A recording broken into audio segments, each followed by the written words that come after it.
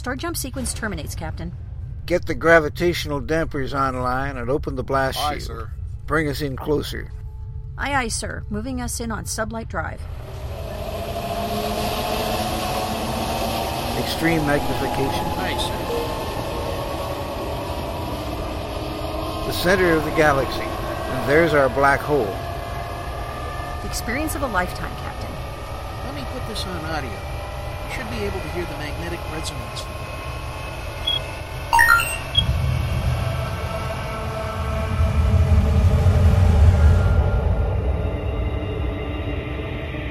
This is it, ladies and gentlemen. The edge of time and space, where the impossible can happen. Welcome to the event horizon. Good evening, or morning, or afternoon, whatever is relevant for the part of the world you are in. Indeed, welcome to the event horizon, where the impossible happens. Join us each week at this time for a journey into science fiction, fantasy, and science fact in all their forms. Every week, the Event Horizon features writers, lecturers, artists, filmmakers, and other talented creators of the fabric of this marvelous continuum we call science fiction. Can I say that again? Each week... No, we can't. Each week, the Event Horizon features writers, lecturers, artists, filmmakers, and other talented creators of the fabric of this marvelous continuum we call science fiction. I am your host, Gene Turnbow, founder and station manager of Krypton Radio, and with me is Susan Fox, the station's executive producer. Hello. This evening, our special guest is none other than Dr. Rebecca Housel, the pop culture professor. She is an author and editor listed in the Directory of American Poets and Writers. She's a sponsored member of the National Association of Science Writers, and she is known for her prose in popular culture, philosophy, film, medical humanities, and young adult middle grade fiction. She's a feminist author and social theorist of some influence. She travels all over the country doing conventions and has written a very large, impressive stack of books. Dr. Housel, welcome to the show. Oh, hi. Thanks so much for having me on. I'm so happy to be here. And we're pretty tickled to have you with us, to be honest. We're feeling smarter already. Yay. I like that. You do quite a lot of work in bringing awareness of popular culture to the people who read the stuff. You know, just sort of dismantle it and show us the nuts and bolts. Yeah, that's exactly what I do in the book series, the Pop Culture and Philosophy book series, which is through Wiley. And I'm also doing that in my own book series, which is coming out next year, called The Pop Culture Professor. And ultimately, I think that pop culture is a way for people to learn and gain more knowledge. And what better way than through things like comics and superheroes and the supernatural, vampires, zombies, and werewolves, oh my. I mean, you know, this is the stuff that we all have, our little iPhones and smartphones and iPads and whatever other technology you have, and that's why you have it, because you want to access that more quickly, and it's just awesome. So I'm really excited. I love it, and it's just cool. It's a cool thing to work in also, you know? I was just talking to a friend of mine, Scott Vigway, whose pen name is Dr. Geek.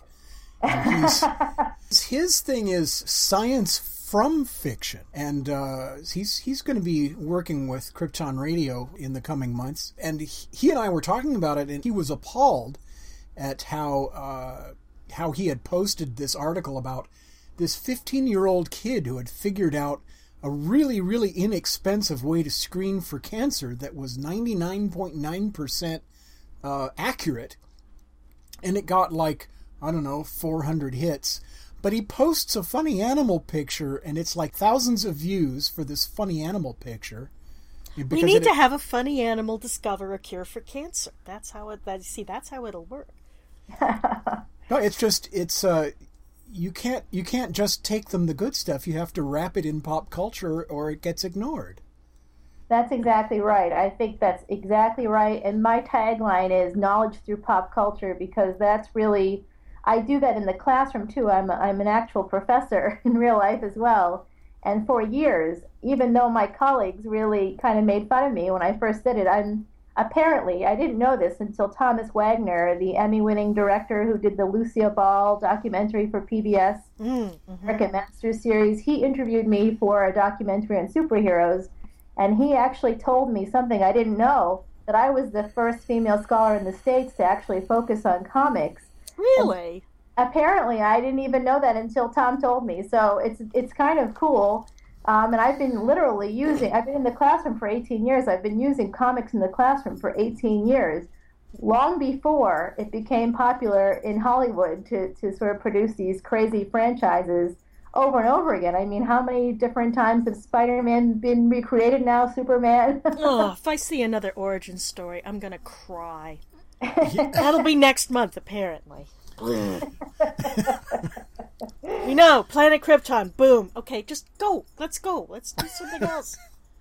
How many different actors in Hollywood are going to play Superman? That's what I'd like to know. And how can I get in on the action? I don't think you have the look for Superman. I don't have Lois Lane, maybe. Yeah, Exactly, I think you're too short for the role. Hey. That's too funny, guys. So I'm so excited because actually some of these celebrities who play these parts, I work with through Wizard World's Comic Cons.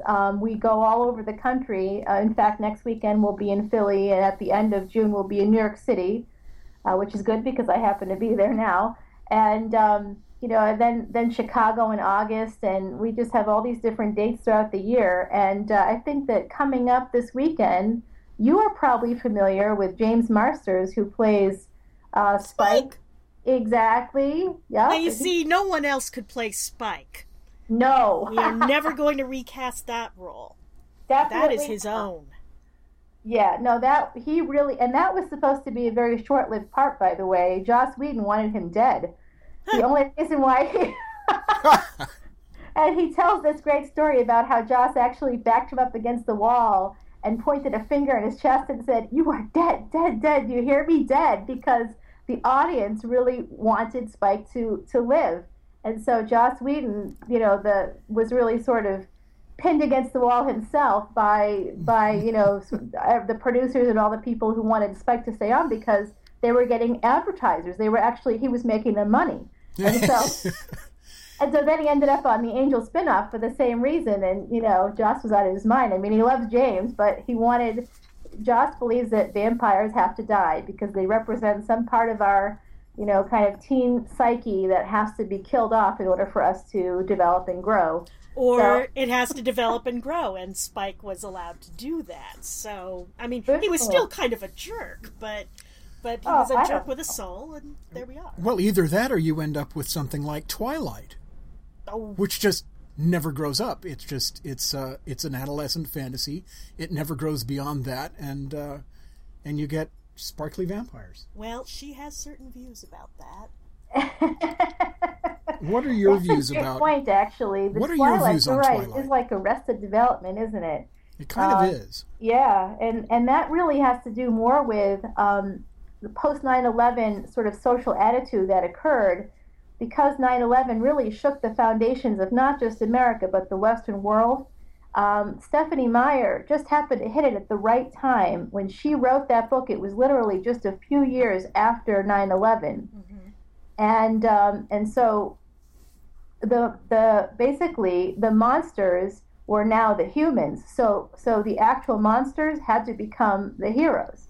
And we see that throughout that first decade of the 21st century. And then it sort of, a switch was flipped after the 9/11 anniversary occurred, the 10-year anniversary occurred. All of a sudden, shows like True Blood, where you have the Southern gentleman vampire next door in Bill Compton, and the tamed Viking, 1,000-year-old Viking, all of a sudden, everybody's becoming a lot more visceral. You're getting Colin Farrell's Fright Night, 30 Days of Night, and all these like really crazy the fangs are back. Mm-hmm.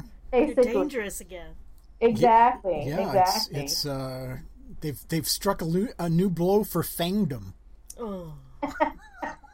So Charlaine Harris has just wrapped up the series. in Dead Ever After in the book series, which is an entirely different universe from the TV series.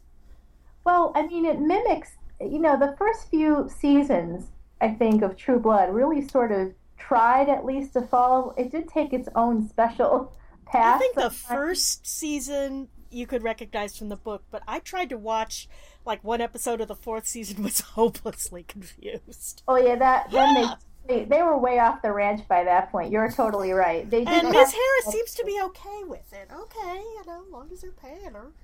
Oh, that's it. I mean, L. Jane Smith has the same situation with Vampire Diaries. In fact, she's no longer associated with the show because she wasn't. She's the author of that, and those books came out in the early 1990s, long before Stephanie Meyer created these sparkly vegetarian vampires who can walk around in the daylight and marry young women and have sex with them and have babies with them. L. Jane Smith was doing that 13 or 14 years earlier. Of course, based off of Anne Rice's original novel Interview with a Vampire from 1976. Mm-hmm. And that was adapted to film in 1994 with Tom Cruise and Brad Pitt. So, it was surprisingly good. Even Anne Rice decided retroactively that she really liked it. And she was not hopeful about, Tom Cruise.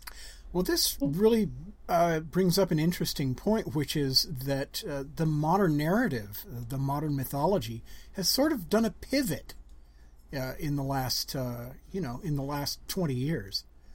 And exactly. Several pivots. Well, it's done several, but this is a major one.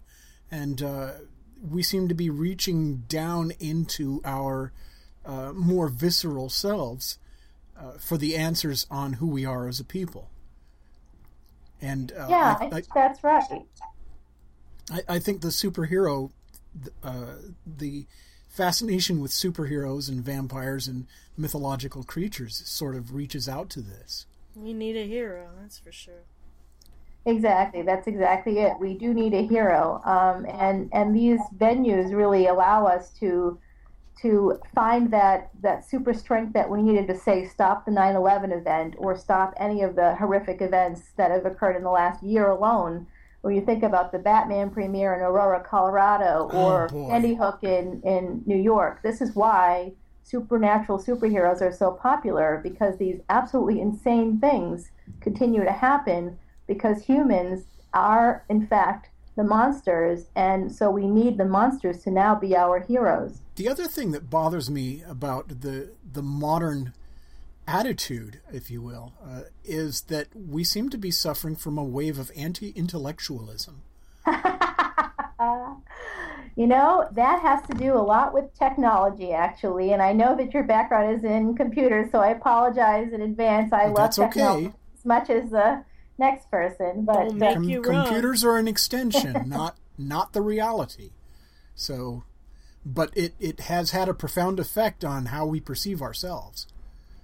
It really has. It's essentially that idea of, I was referring to the eye technology earlier. That's basically an evolution of postmodernism. The postmodern attitude, of course, being that every individual is equally valid and valuable through your own unique experiences, everything from your birth order to your gender to the spacing of your eyes to your parents' backgrounds to where you grew up to your theology. All of that adds to your uniqueness, and you don't have to earn it anymore. You just are. You're just valid because you exist.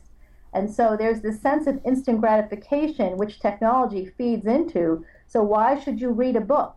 Why should you go to the gym, for example, and actually gain muscle to be strong when somebody can just bite you in the neck and you can become instantly strong? Well, it's because they can't. In reality, right? But that's where the line has sort of become blurred with all of the technology sort of bringing you these stories. I think that lack of intellectualism, or not that there's a lack of it, but just generally that people don't want to try very hard, really has more to do with the fact that they don't have to, that they can escape anytime they want into fiction world, fantasy land. And I'm right there with them, frankly. I've got 3 screens working right now. Yeah. We've got 2. And they're pretty crowded. Yeah, we really need 3. I think so. So there I think two things at work here. One of them is that we are trying to get closer to our archetypes. Joseph Campbell, for example, was the champion of this. He was the pop culture archetype guy. Yeah, he pretty much defined that term for us. And then the other thing that's happening is that so much information is available so fast that nobody has time to cross-check any of it. Or if they do cross-check it, they cross-check it against sources they can't trust and don't realize the fact. And so myth is accepted as fact, and before you know it, you have people sort of wandering off the map. We had I won't get into details, but we've got a politician out there right now who is convinced that President Obama has been manipulating the weather using weather machines to attack. Have you read this? Have you read about this? I'm just surprised you brought it up. I thought that was an Onion article. So did I. Serious? But they were serious. Sad.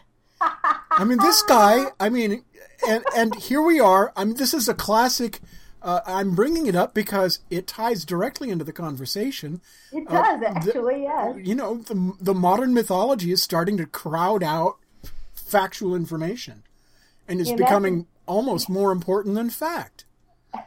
You know who really wrapped that whole idea up in a wonderful nutshell? Jean Baudrillard, who was also a social theorist, and he unfortunately died in 2007. But he coined the terms virtual reality and simulacra. What you're referring to is the simulacra. So that idea that our president has some sort of magical powers and is, doing something where he can actually control the weather is sort of the influence of simulacra, similar to. I always use this example actually in class with Bruce Almighty, the film with Jim Carrey and Jennifer Aniston, and you see a preschool teacher and a local cable channel weather guy in this fantastic apartment that is totally decked out in Pottery Barn everything. It's like perfectly decorated. It's probably $8,000 plus a room. Yet their salaries together probably don't add up to $40,000 in real life. Her hair is perfectly, highlighted. Her makeup is perfect. Her clothes are amazing. Her body is amazing. All the things that actually require real money, which you don't make as a preschool teacher. And so I have just all these students actually who are looking at these jobs that will not make them any money because they see in the movies that this is possible. I think that it was, I forget the author, but Sex, Drugs, and Cocoa Puffs is the name of the book. Have you read this book? No, I haven't heard of this book before. Everybody who sort of like grew up in my generation, so if you were a teenager in the 80s, if you were a woman, you were in love with John Cusack. And your expectation, of course, was that John Cusack would be standing outside of your house or your apartment or wherever you live with a stereo in his arms, and just basically wooing you from outside of your window. And when that doesn't happen and when it continues not to happen, that's what this author claims has to do with the divorce rate in America because, all the women in America right now who are married are actually in love with somebody who's not real. And so is that new? I mean, in the 50s it might have been Rock Hudson. I mean, it's not like unrealistic romantic images are new. No, that's not new. That's true. But I think that it has more to do with the fact that in the 50s, it wasn't as accessible. Today, because of eye technology, our TVs have apps on them, and you can watch Netflix, and movies are totally accessible to everybody, even if you can't pay a movie ticket. So we are definitely overexposed, I think, to popular culture, which is good in some ways, but in other ways it influences the way we perceive the world, and that can be a little dangerous. So we have a responsibility as keepers of the popular culture to try to keep things as close to the straight and narrow as we can. Boom. That's exactly that's my purpose totally and completely. You just summed it up perfectly. Okay, well, this has been the Event Horizon. No. I think we got more to talk. Yeah. So what got you started on this path in the first place? And how long did your journey take? So I think like a lot of us, I sort of grew up watching Bela Lugosi, black and white movies. Of course, huge Star Trek fan, Doctor Who fan. I love comic books, even though I was a girl, which in that decade, I was definitely born in the wrong decade, because in that decade it was totally uncool to have been me. I mean, I was running around like Tarzan, without a shirt on, which I realized after age 9 became, instead of shirtless, it became topless and was a problem. Uh-huh. But ultimately, I lived these dreams, and of course, comic books represented all these terrific heroes, mostly male, except for X-Men, which had a lot of female heroes for me to kind of use as role models. I just couldn't stand the Disney princesses. I mean, I wasn't that kind of chick, I didn't want to run around in pink frilly dresses all day and little crowns with high heels on looking for a prince to save me. I wanted to do the saving. I wanted to be the one with the sword. And so that's really where it started for me. And ultimately, I learned as I got into education and became a teacher, how no matter who it was, whether they spoke English as a second language or had a learning disability or were an adult learner, non-traditional learner, no matter who it was or where they came from or what their perspective was, or the most brilliant student on the planet, everybody could relate to popular culture, and so everybody could write. And they could write really well because it was something they were interested in. And that really just that brought everything together for me. I thought, this is fantastic. I'm going to use what I love in the classroom instead of just using, I love Shakespeare. I love Hemingway. I love literature. I studied, 10,000 years worth of literature, and I love it. But not everybody does, and not everybody is a writer. But students must learn how to write in college. That's what I'm supposed to do to help them. And so instead of saying to them, here, read these Shakespearean plays and write about it, even though you don't like it, find something you like somehow, some way, I said, okay, let's read this play, and then let's take a look at this graphic novel, because there's a lot of similar themes here.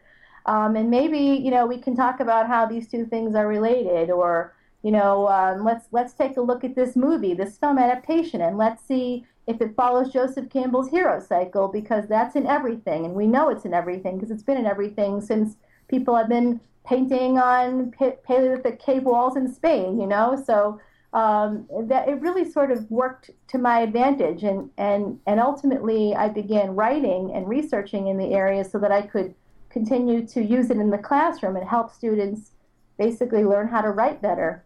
So when did you start? Start deconstructing Joseph Campbell and applying it to popular culture?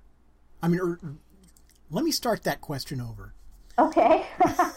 I'm not sure that's Joseph I got Campbell that is the wrong. be-all I got and the wrong. end-all, I got that the wrong direction.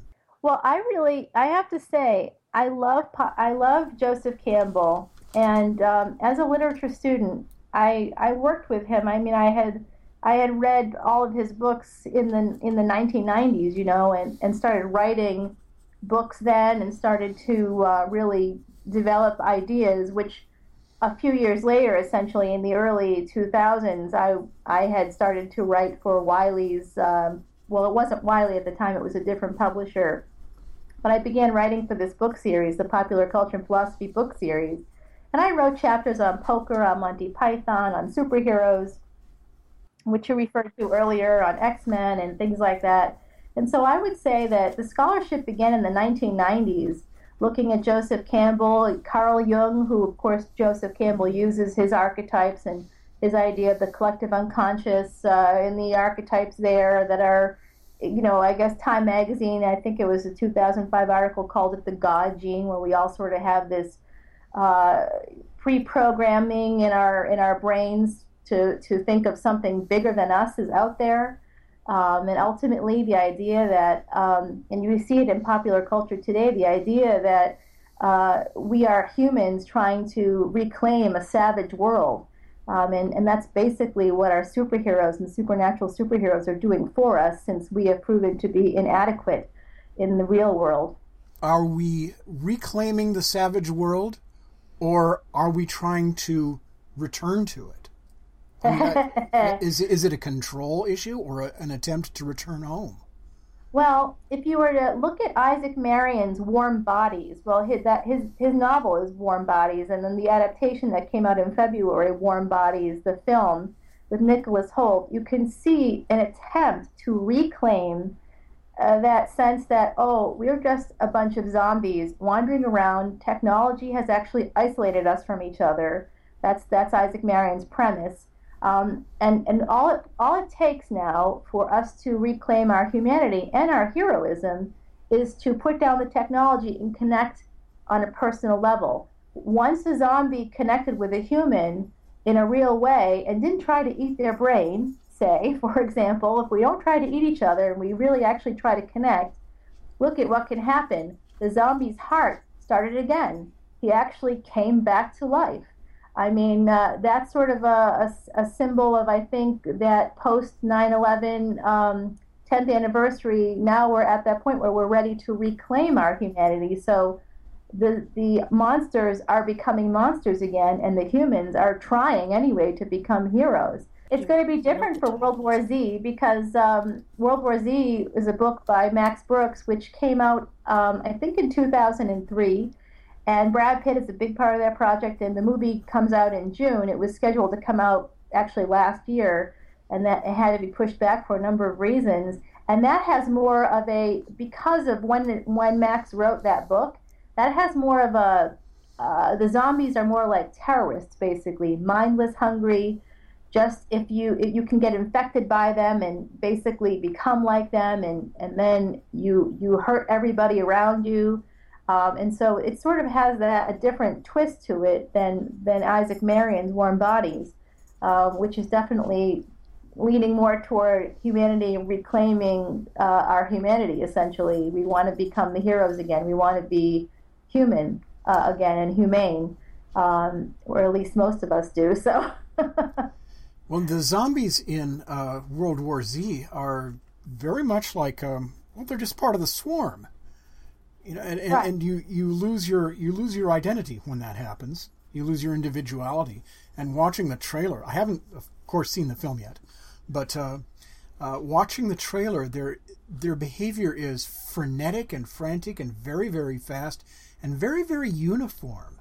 I'm sure this is partly due to the fact that they're obviously all computer-generated creatures, and a great deal of programming and care has gone into the programming of their motions as sort of a combination of crowd behavior and fluid dynamics, if you will.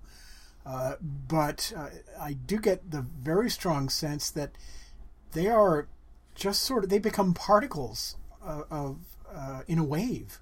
Well, they're dehumanized, and I think they're completely dehumanized. That's the point. And the loss of that humanity and the contrast. I mean, that's sort of an underscoring that underscores the theme of popular culture and our own attempt to remember who we are. Yeah, I agree with you. I think that's exactly right. And we saw something similar in the Will Smith adaptation, I Am Legend, of the original, I think that was a Richard Matheson 1954 novel. That novel actually inspired George Romero's Night of the Living Dead, even though in the original novel, the new evolution of people was actually more like vampires. That sort of... Well, there was the... Vincent Price movie, The Last Man on Earth, which was more specifically derived and credited as being, from I Am Legend. And then there was The Omega Man, which was also credited. So that's sort of an interesting diversion of the descent of this novel, isn't it? It really is. And prior to, speaking of zombies, prior to Matheson's novel, in 26, William Seabrook's The Magical Island was the first time the word zombie, except spelled Z-O-M-B-I, kind of came out, and was part of the vernacular thanks to that book. And then I think it was a year later, 1932, Bela Lugosi was in the film White Zombie a year after he was Dracula, which is very apropos because, of course, zombies come from vampires. Thanks to Matheson. Yes. Well, they're closely related. One is more active, or one is more intelligent, or how would you look at that? Yeah, I would say they're both dead. And they're both predators. Yeah, they're both of humanity. Dead, essentially, and one is sort of much more essentially more human. Vampires are really just an expression of our humanity, our fear of death. Whereas zombies, it's more like what Max Brooks has portrayed in his book and now in the film, where we're just like a big mass. I think that was a great comparison to being particles, like in an entanglement. You just can't see one from the other. Good quantum physics reference there. Yeah, it's not so much the loss of our lives, but the loss of ourselves, that which defines us. Individuality. So let's... Postmodern problem, right? Yes. A very postmodern problem. We've spent the last half hour talking about what popular culture has done. Let's talk now about where you think popular culture might go from here. Let's project into the future a little bit. Where do you think it will go? Where would you like it to go? These are not necessarily the same thing. No, it's not that. It is not the same thing. You are so right about that. I think that it's going to really be interesting to see. It's ultimately where the money is. So I think that the money looks like it's heading towards sex. Things like 50 Shades of Grey, for example, which is an iteration of Twilight, because of course Erica Leonard, E.L. James, she was inspired by Stephenie Meyer's Twilight, and she wrote Master of the Universe, which is the original title of 50 Shades of Grey, as basically a 21-year-old Bella and a 30-year-old Edward. So it was a lot less creepy in her version.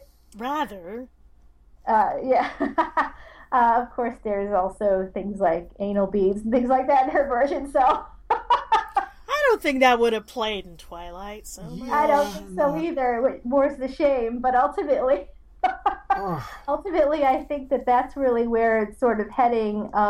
It's just heading more and more toward, sort of sexualized versions of vampires and werewolves and the zombies. Even in Isaac Marion's Warm Bodies, that was all about a relationship. It was a love story, right? It really was, and I think that's part of that movement toward us reclaiming our humanity after a decade of feeling sorry for ourselves that we couldn't stop the inevitable from happening.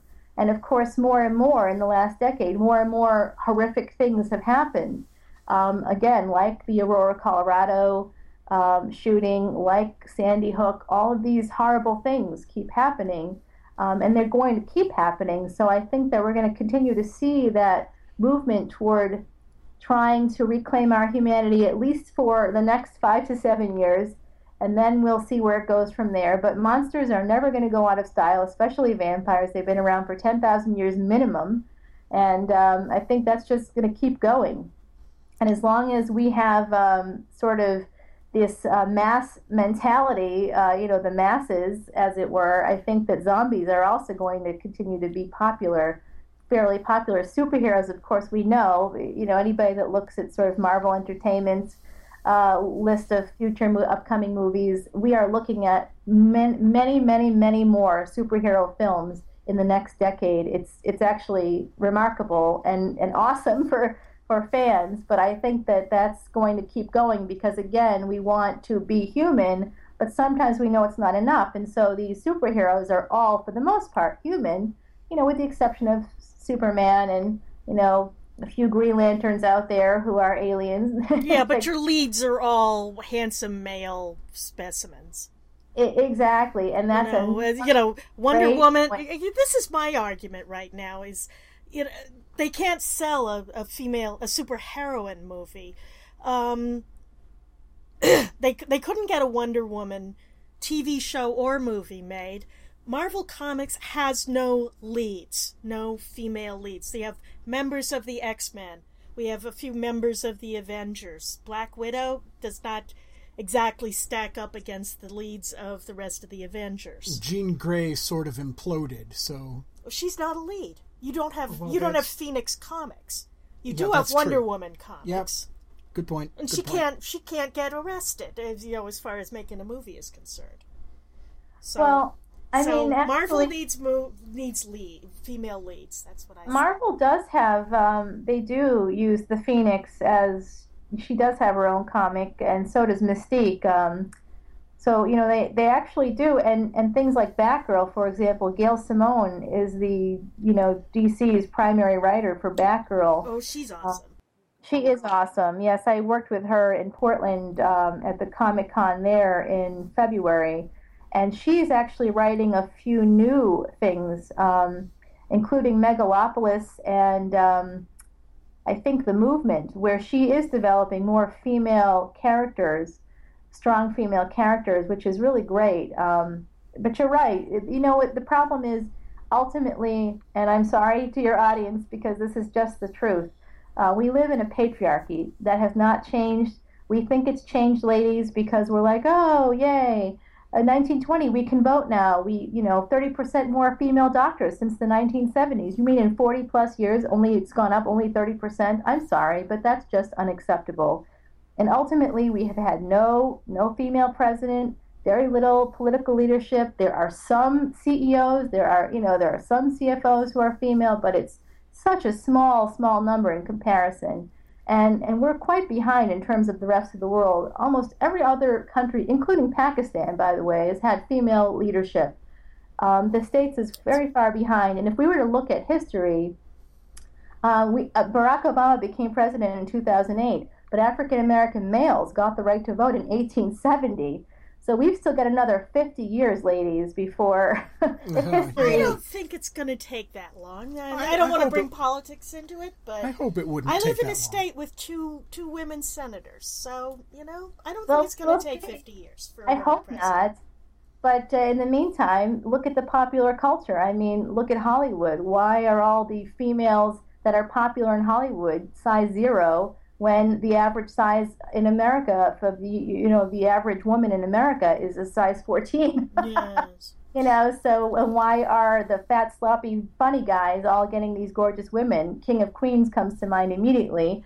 But, ultimately, there's a big lopsided view in our popular culture that represents what's happening in our actual culture. There's very few female leaders, in comparatively to the male leaders. So when you live in a patriarchy, and that ultimately means the money is coming still from men, mainly from men, you have a problem when you're trying to get, and also male writers, not that that's a problem, except when it's a problem. So we try to get Catwoman on the screen as a female hero, like you're saying, where are they? But what is she saving the world from? Face cream? Hello? I'm sorry. Come on, a good script does not cost any more than a bad script. What the hell was that? Exactly. I was struck by the reaction when Gail Simone was laid off by DC Comics. They didn't want her to write for Batgirl anymore. And it seemed that fan outcry got her job back. There was probably other influences, going on behind the scenes, but... And I'm very glad for that, but at the same time, the fact that she was the only one underscores really the problem. The tremendous imbalance, and the fact that women are expected to be to play a sort of supporting role or a victim role. They're not allowed to be as strong as the men.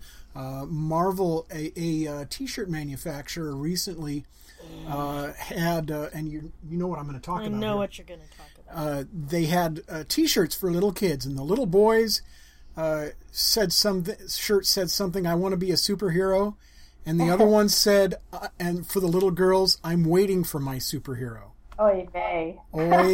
Yes. Oy vey is a nice summary, and I'm not even Yiddish. And so it's and again, this same sort of issue is shown in Disney's fast backpedal on the redesign of Merida.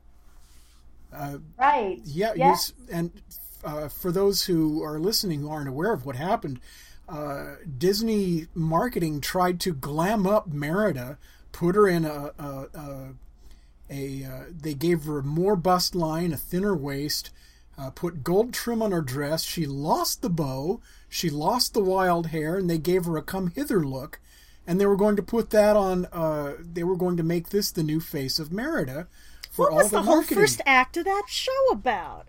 It was about the mother tarting her up to appeal to the boys. Yeah. No.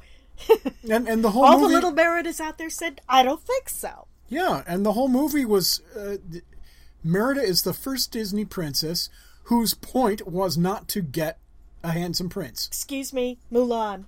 Okay, Mulan. Fight me. Well, she got her handsome prince in the sequel. Sequels don't count. That's... Belle, okay.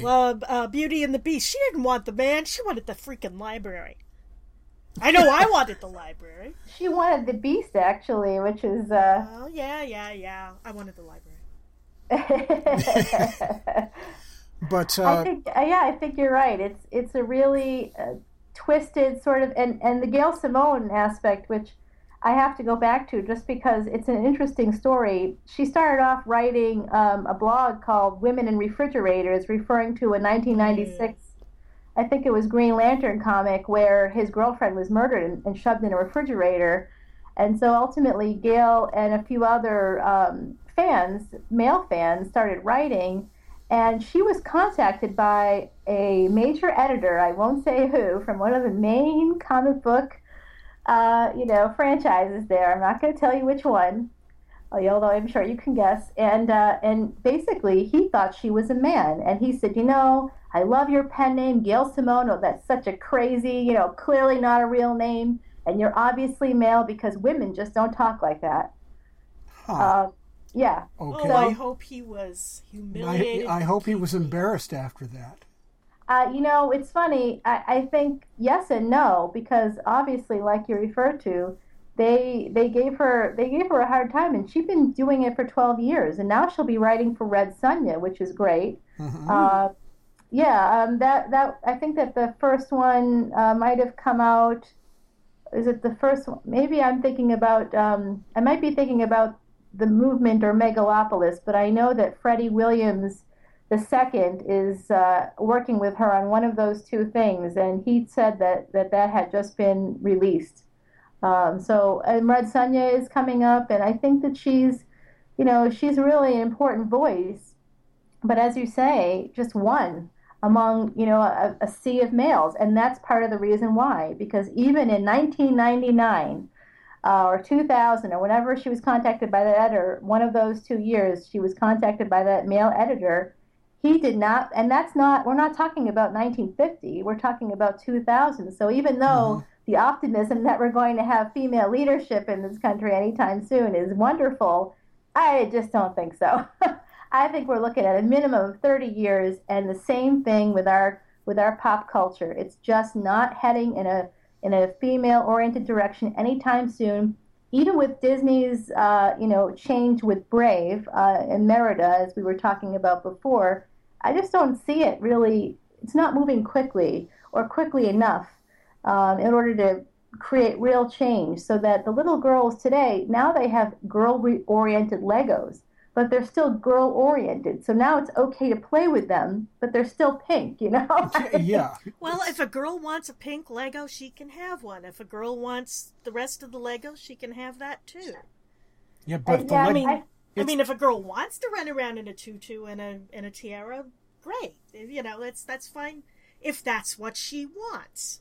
But she doesn't want it because she's been trained since birth to want it. She's been imprinted. Doesn't even know. When you walk into a Target or a Walmart, we're talking about, boys versus girls clothing. You can see very clearly the little girls' clothing are pinks and, pale colors and sparkles and tutu-ish type things now, I notice. Mm-hmm. And the boys are very dark colors, blues, and they have clothes that you can actually play in, whereas girls have to have these little skirts. I mean, they can wear pants too now. Oh, yay, thank you. We can wear pants, but, ultimately, we're still encouraged to wear skirts. And if you're a woman and you can't wear a dress for whatever reason, or you can't wear high heels, you don't feel feminine. You have to, you can't wear makeup, you don't have hair on your head. We're not supposed to have hair anywhere else in our bodies but on our head in volume, voluminous hair on our head, but no hair anywhere else. Men, however, can be bald and no problem. Don't have to wear makeup, no problem. It is a double standard that still exists, and until that really starts to go away, we're not going to see changes in popular culture anytime soon, because those gender expectations, those performative expectations still exist. Except, well, we're not going to see changes in popular culture with respect to the gender division, but I think we are going to see some changes in popular culture because of the new media that are available and the way they're all sort of blending together in ways that weren't really possible before. On the internet, nobody knows that I don't shave my legs. Oops, they know now. But as we discussed earlier, popular mythology is often, in some cases, being substituted for fact and research. And instead you have what amounts to individualized personal religions of what people believe that's based on nothing in particular, except maybe what they saw on Facebook that day.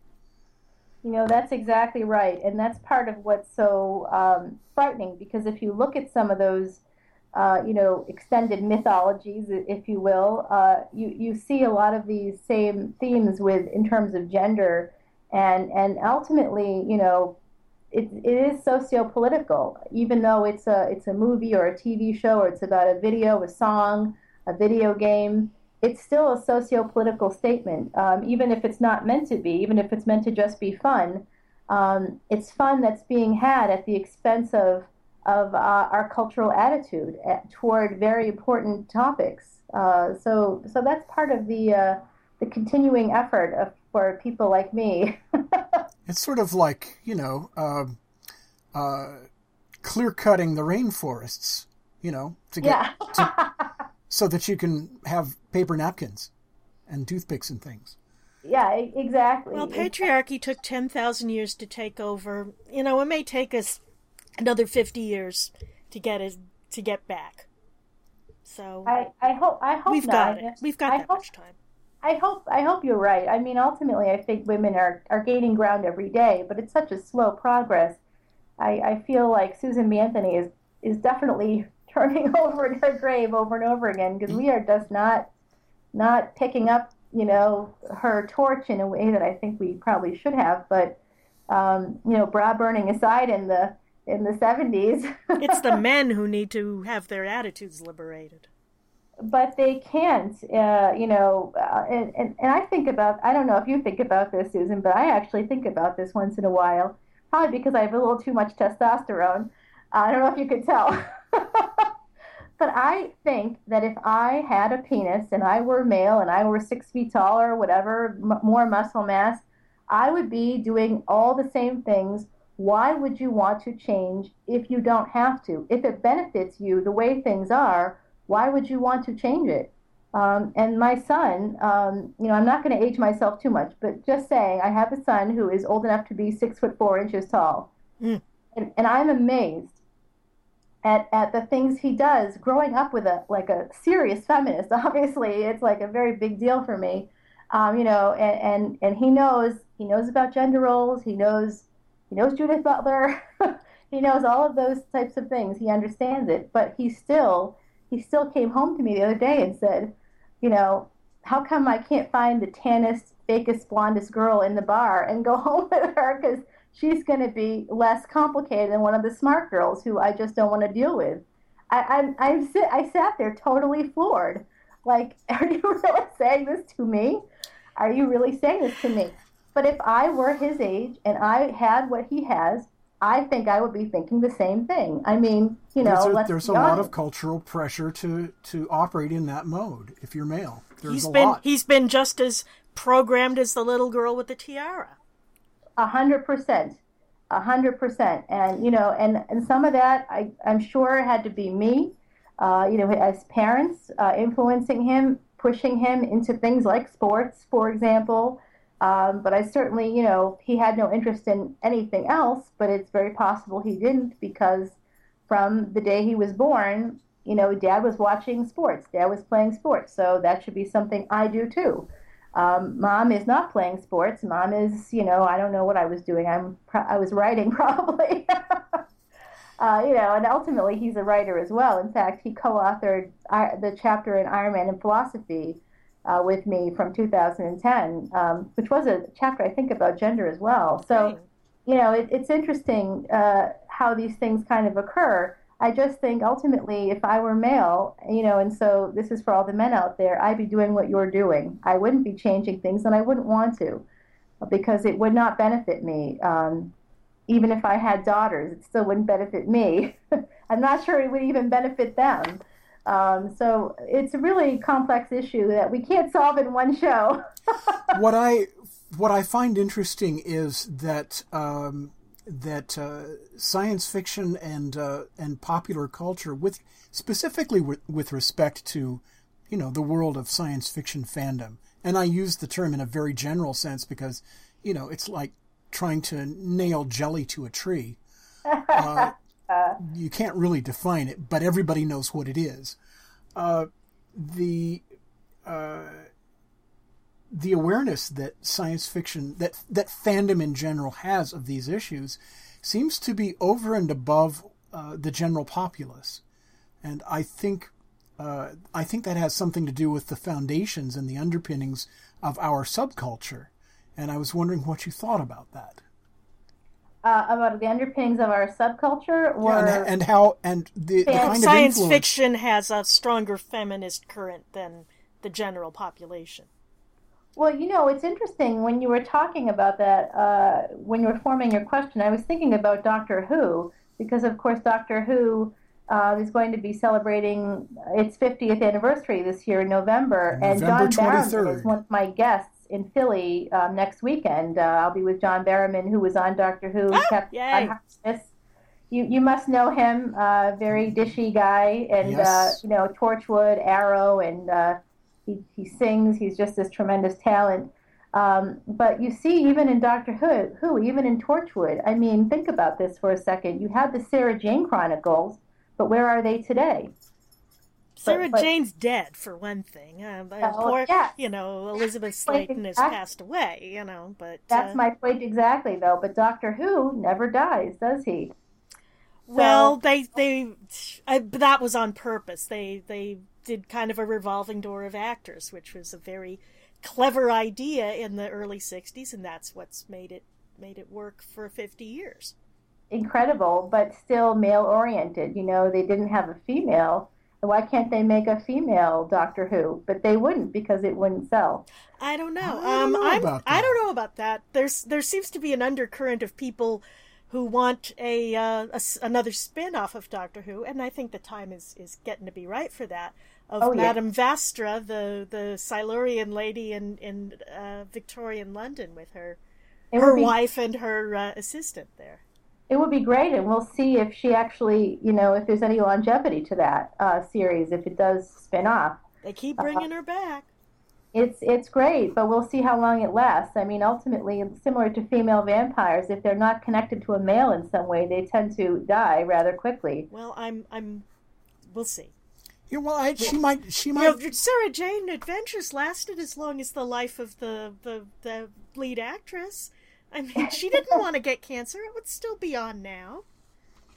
I know, but ultimately, that still could have continued, I think, had there been just similar to the Doctor Who concept. I mean, not that they would have done it the same way, but they could have got another actress. They could have very easily done it the same way, because the Doctor Who universe relies on sort of a quasi-semi-magical science. So, yeah, yes, but the actress was very well loved. I don't think they really could have done that effectively. I think in that particular case, I think the show was sort of a character cult.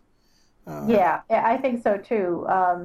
but you don't see when we're talking about things earlier like Vampire Diaries, for example. They're doing a spin-off called The Originals, which focuses on Niklaus or Klaus in New Orleans, but they don't have a spin-off for, say, Caroline, who is a terrific character and very complex, and she doesn't seem complex, but she actually really is.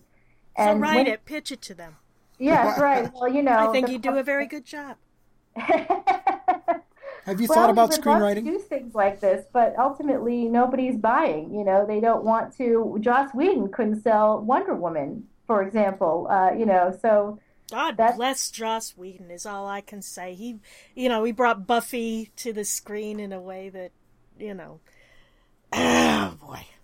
Oh, he's amazing. I love him, and I can't wait to see Much Ado, which is coming out soon, I think, like a week from There's more pop culture for you. Yes, that is fabulous looking. Boy, I love it. I would also like to see, who would be great Wonder Woman for Joss Whedon, and it's part of his Whedonverse, Morena Baccarin. I was thinking Eliza Dushku. Oh, Eliza would be great. She's short, but she's got a very good look for it. She's got some breadth. She could do the Secret Identity, and she could do action. She does her own stunt work. I don't know about Marina. She's amazing. I worked with her in Austin and New Orleans, and Morena and I worked together in Portland and St. Louis, and I think she'll be in Chicago in August. At least she's on the docket, but she just recently announced that she's expecting her first baby with Austin, her husband. Congratulations to her. Yes, I know. It's really kind of exciting. So I don't know if she'll be traveling in August, really, but, she would be great. And like you said, she's got the height, and she has that regal sort of Amazonian look. And, of course, she's from Brazil, so that's like even better. Yeah, she's got an ethnic look that would work for the obviously Mediterranean roots. But I love Eliza because she and I are both from Boston, and she's just an amazing actress, like you said. She's truly hardcore. She really does her own stunts, and she's quite wonderful, and she'd be great in a lot of different roles. She did a lot of different roles just in Dollhouse. Yes, exactly. Every week it was a completely different character, and she sold it. She's an amazing talent, and I know that she's going to be voicing. I think she's going to be voicing. I think it was She-Hulk. There's an animated series coming out this summer that I think she is a part of. The animated Marvel and DC is, again, so much better than it needs to be. Big fan. We were before they canceled it all to replace it with what? Oh yeah, that's right. Teen Yeah, Titans. the DC universe on what was it? It was Cartoon Network. Cartoon Network. And all the big kids' cartoons are gone, and they're all little kids' cartoons. People are actually holding wakes for the characters because they miss them so much. I mean, they were really sophisticated characters and really well written, and they addressed a lot of the big questions of human nature and what it means to be a hero and what it means to be an intelligent life form. Yeah, what it means to be an intelligent, caring person. And however, I'm really sorry to see it all. Meanwhile, back at the straight to video, Lucy Lawless as Wonder Woman in Justice League New Frontiers. That was just my dream casting. Yeah, no, I mean Lucy Lawless. That's a great. I love her so much. She kicked butt as Xena, and I just wish that there were more. I just wish that there were more roles for strong female characters. It's just a really sort of shallow pool. Well, let's write some more. Let's write some more. I'm with you. Let's write some more. I am thinking about a creator-owned project, maybe working with Cody Chamberlain, who did MTV's Punks and this really great New Orleans crime story called Sweets, which I think if you haven't, I love the whole area of New Orleans, and I love to support them, those poor people. They're still not 100% back from Katrina, so, hanging in there, though. Yeah, definitely. So we'll see what happens, but it's really hard to sell these ideas is ultimately the problem. I have 1 million of them, but they don't all get sold. In fact, very few of them do. So don't stop. I won't. Don't worry. I won't stop. But it's definitely frustrating. I'm starting to think I should just start writing for, the male character that I played growing up. I could certainly do that, and I'm sure it would sell in a heartbeat. Well,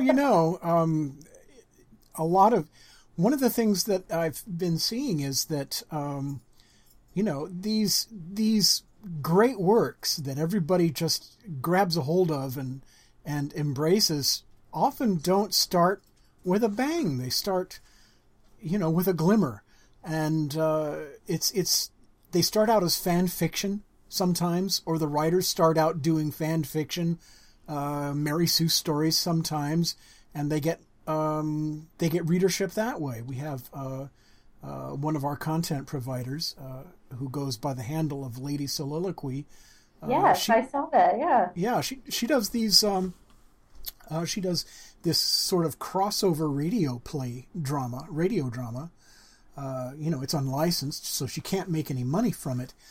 But she just released one of her episodes, and she had 5,000 downloads in like a day. But she's learning her craft. She's learning her craft. She's beginning to branch out and to her own, original work, and then watch out, baby, because I think she's going to be big.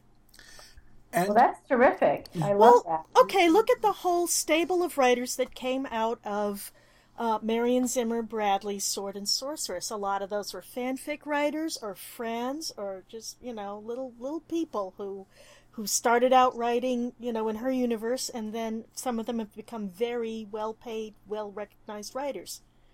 Starting out basically with training wheels. Shout out to Mercedes Lackey here, and all respect to her. Ah, yes, that's a good one. I think about Amanda Hawking, too. Amanda Hawking. Mm-hmm. Amanda Hawking.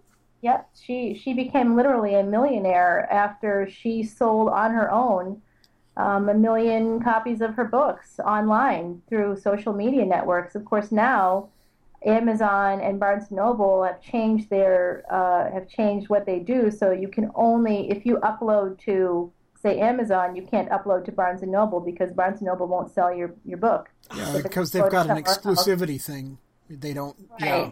So you cannot be, there will not be any more Amanda Hawkings because of that. Well, yeah, but you do that with any publisher. If you publish with, a book with, Tor Books, you're not going to be selling the same book to Baen. I mean, this is not new. No, but it is new in terms of ebook publishing because they really weren't being published. When you do that with, like you're saying, like a publisher, like for instance, Wiley will publish Twilight and Philosophy, and it's not going to be published by anybody else because Wiley is printing the copies.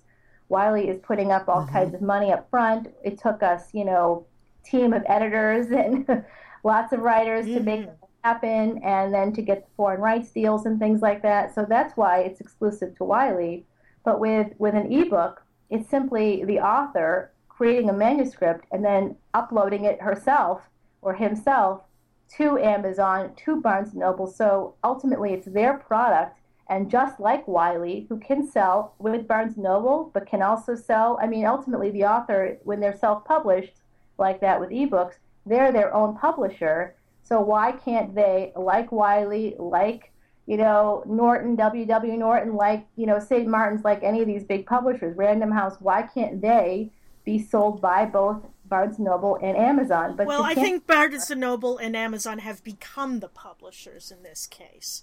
And they won't play with that's their claim, but they didn't work on the book at all. They just I didn't invent. Well, but that seems to be how it's. They're the distribution channel. But I think the greater point here is that that the new content creators, the new creators of our modern mythology, are not coming from on high. It's not something that's being orchestrated by the big masters of media, because those masters of media are coming up from the ranks. They are doing their fan fiction and developing their fan base and their readership, and then they're starting their original work and bringing their fan base with them. So they're the big creators of the future are not, they're not grandmasters to start with. They're coming from us. We are the you new, and me. You and me and people who are listening to the show right now who all have the same potential of doing this, of performing this little bit of magic. And so we're in a position to guide and define where our new modern mythology comes from. And I find this an absolutely thrilling notion, in part because I want to be part of it. I think you're right, and that's the cool part of it. I mean, you're absolutely right. Well, when you think about E.L. James and Amanda Hocking and, like you were saying, Mercedes Lackey, a lot of these people, really did sort of come up through fan fiction, and I think that's just a fantastic thing because ultimately a lot of these voices are female voices. Mm-hmm. So I was working with Fiona Paul in St. Louis at the St. Louis Comic-Con, and she does a great book series, a young adult book series. She's really doing well. And wouldn't it be great if her series ended up becoming a film, or something like that. So with female characters, strong female characters, and, that would be great. I think that we need strong female characters in young adult literature because that's where women come from. Exactly. And I was thinking about Beautiful Creatures, that adaptation that just didn't do well, right? Because unlike, it was supposed to be the next Twilight, that's how it was billed. And they put a ton of money into advertising for that film, and it just bombed at the box office. Well, they could have put a ton of money into writing it, too. I mean, come on. Well, it was based on a book series. I think that book series was New York Times bestseller list. So I don't know. Oh, you mean the script? Yeah, I was about to say, it has to be a good movie. Yeah. Well, and ultimately, when you think about the Twilight movies, I don't know if you're a fan of them or not, but they were not good scripts. They were not good movies. They had an appeal that got butts into the seats. I don't know what. I do not know what it was. The only reason I did not fling the first. I tried to read Twilight. The only reason I did not fling it across the room is I did not want to break my Kindle. Okay, but I gave it a chance. I'm not a hater. I'm not a hater either. I love Stephanie Meyer mainly because she created this terrific thing that allowed people to get interested in reading again. But it is a little bit on the dangerous side in terms of the gender roles that she presents and things along those lines. But ultimately, it was a popular movie, not because it was a really well done movie or the acting was so terrific. I mean, I love you, Taylor Lautner. I love you, Kristen. I love you, Rob. But let's face it, it was not. We're not talking about Emmy-winning performances here. No, but at least they clearly read the book first, which I always appreciate. Always a good thing. But I think the thing that made it so popular was that it was an unabashed Mary Sue. It wasn't trying to be. It wasn't trying to be freaking Kane, was it? No, not really. It was. It was what it was. It was unapologetically wish fulfillment fantasy.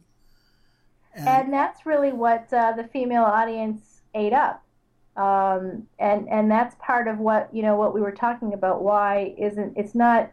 I mean, I wish I could say it were just because of, male writers and a male-oriented society. I mean, I suppose it is ultimately goes back to that. But the female audience, they're not buying the strong female characters. They want the girl who literally has to die to live, who has to change herself completely to be with the bad boy. Well, Isis has to come back from the underworld. Sooner or later, she's got to come back. Well, let us hope. So, Dr. Rebecca Housel, where are you going to be? Let's see, this is airing June 8th. Where are you going to be next? Dr. Rebecca Housel, the pop culture professor, thank you so much for joining us for the June 8th episode of the Event Horizon here on Krypton Radio. It was a real pleasure having you on the show. This has been one of the more enlightening and entertaining conversations we've had in a long time. Well, I want to thank you both, too. I mean, I really appreciate it for me as well. I mean, I feel like, I could go on forever with you two. We should continue the conversation. We will. When you come back to town, we will do a live session. How's that? That would be really fun. I would love that. I thank you guys so much. It was really wonderful. Would you be open to appearing on the show again at a future date? Of course. I would love to. This was wonderful. I would love it. Excellent. It's time to push the button. It's time to push the button already. Hey, Rebecca, you want to push the button? I do. Okay, push the button. We've got the special remote control button. Do you have it on the desktop? It's right there. I've got it. Okay. Push the button. I'm pushing the button. You have just heard episode 16 of the Event Horizon for June 8th, 2013. Our guest this week has been Dr. Rebecca Housel, the pop culture professor. Your hosts have been Krypton Radio General Manager Gene Turnbow and Executive Producer Susan Fox. This episode will air again Sunday, June 9th at 4 p.m. Pacific, 7 p.m. Eastern Time. The Event Horizon title sequence was written and produced by Gene Turnbow.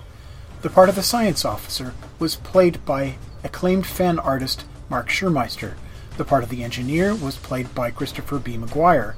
The navigator was played by Christine Cherry, and the role of the captain was played by science fiction writer and legend Larry Niven. This program and its contents are copyright 2013 by Krypton Media Group Incorporated. Stay tuned for tonight's episode of X-1. Krypton Radio.